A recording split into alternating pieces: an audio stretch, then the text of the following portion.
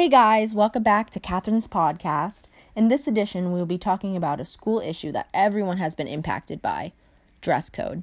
Dress code has been a problem for mostly girls, so that's what I'm going to talk about most. Girls in school are being sexualized. Oh, your shoulder is showing? Cover up, the boys will be distracted. Us as girls have had to cover our body parts so that others won't be distracted. No one should be distracted in the first place.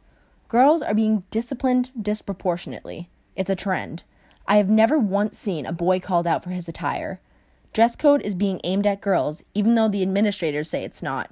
I understand that if a girl's butt is hanging out of her pants, that she should change. But if, say, her tank top strap is 1 finger thick and her shoulders are showing, there shouldn't be a problem. Boys shouldn't be distracted by these kinds of things in the first place, and half the time they aren't. Administrators are making the dress code a huge deal in school. Girls shouldn't have to be afraid that they're wearing the right clothes.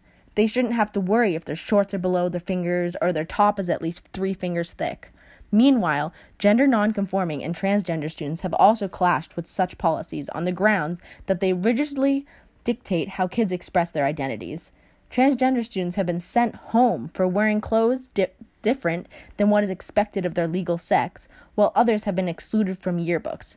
This is ridiculous. Male students using traditionally female accessories that fell within the bounds of standard dress code rules and vice versa have been nonetheless disciplined for their fashion choices. These cases are prompting their own backlash. Dress code has gotten out of control and needs to be adjusted. People are starting to protest, and I don't blame them. Thank you for listening in on this podcast about dress code. I hope that it has impacted your thoughts positively, and you listen to my other podcasts. This is Catherine, signing off. Hey guys, welcome back to Catherine's podcast. In this edition, we'll be talking about a world problem that has been an issue for years, gender equality and women's rights. 2017 was a year of a lot of attention to the struggle for gender equality and women's rights. The U.S. administration reinstated the global gag rule, which eliminated critical funding for international family planning. A movement confronting sexual harassment and violence dominated a person's Twitter feeds, and as survivors, people stood up and said #MeToo. The hashtag Women's March rocked collective consciousness and likely became the largest single-day demonstration in U.S. history. At the UN, Secretary General Guterres started 2017 by appointing 5 women in his top 9 posts, that's more than male, as part of his commitment for equal numbers of women and men to lead in the UN. This was a huge breakthrough. In 2017, later, Guterres launched a new strategy aimed at achieving gender parity, calling for each agency to monitor progress toward gender equality. Also, the UN and the EU launched a new Spotlight initiative that fights gender-based violence, and others stepped up, including Canada, in launching its first feminist international assistance policy. The effort for women's rights are impacting other countries across the world. It has been an issue for years, and finally, people are speaking out.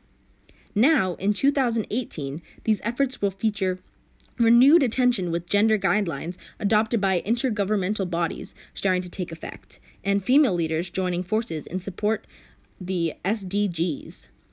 Women Rising 2030 is an initiative of the Business and Sustainable Development Commission that will release a report with International Women's Day to inspire more women in private sector to lead on the global goals and motivate more companies to invest in women's leadership to meet the year 2030 deadline.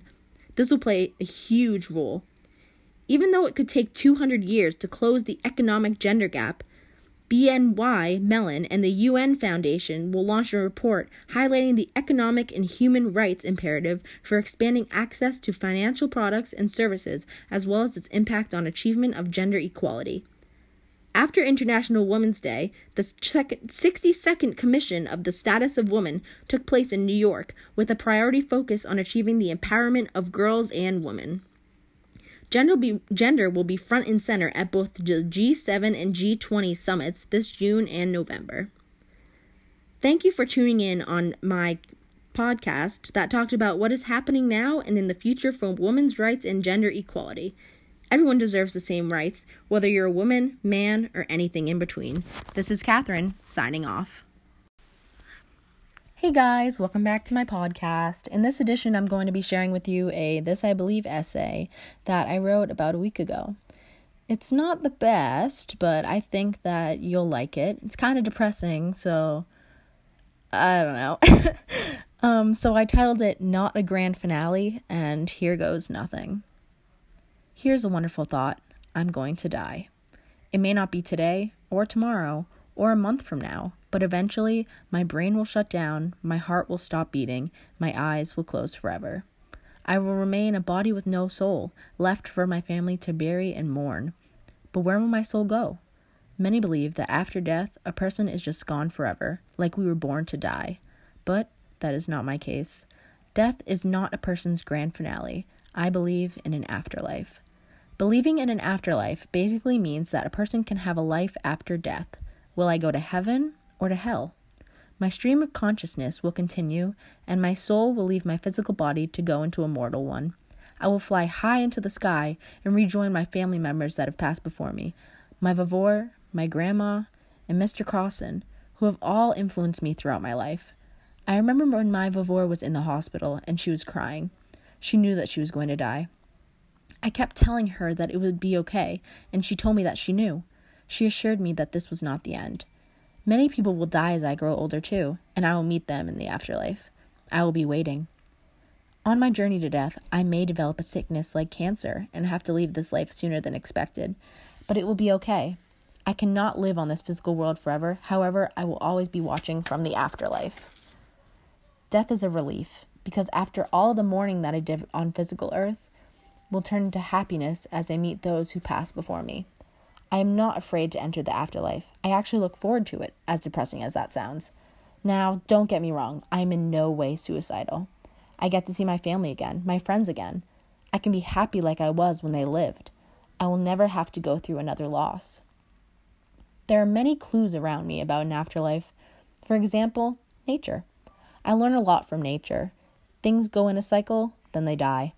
There's winter, where everything gets dark and the leaves are gone, and then comes spring, where all of the life in nature comes back. Inside every piece of fruit is a seed, and if I plant the seed, I will get the plant that grew from it in the first place. An oak tree produces acorns, and if I plant the acorn, another tree will grow. A caterpillar goes into its cocoon and seems like it has died, but then a beautiful butterfly comes out and flies away. Nature is reproducing from life after death every day. Many things in life lead to an afterlife. So why can't humans? All right, guys, thank you for listening in on my podcast today with my This I Believe essay. I know it's not the best, and I hope you liked it. And tune in next time. This is Catherine, signing off.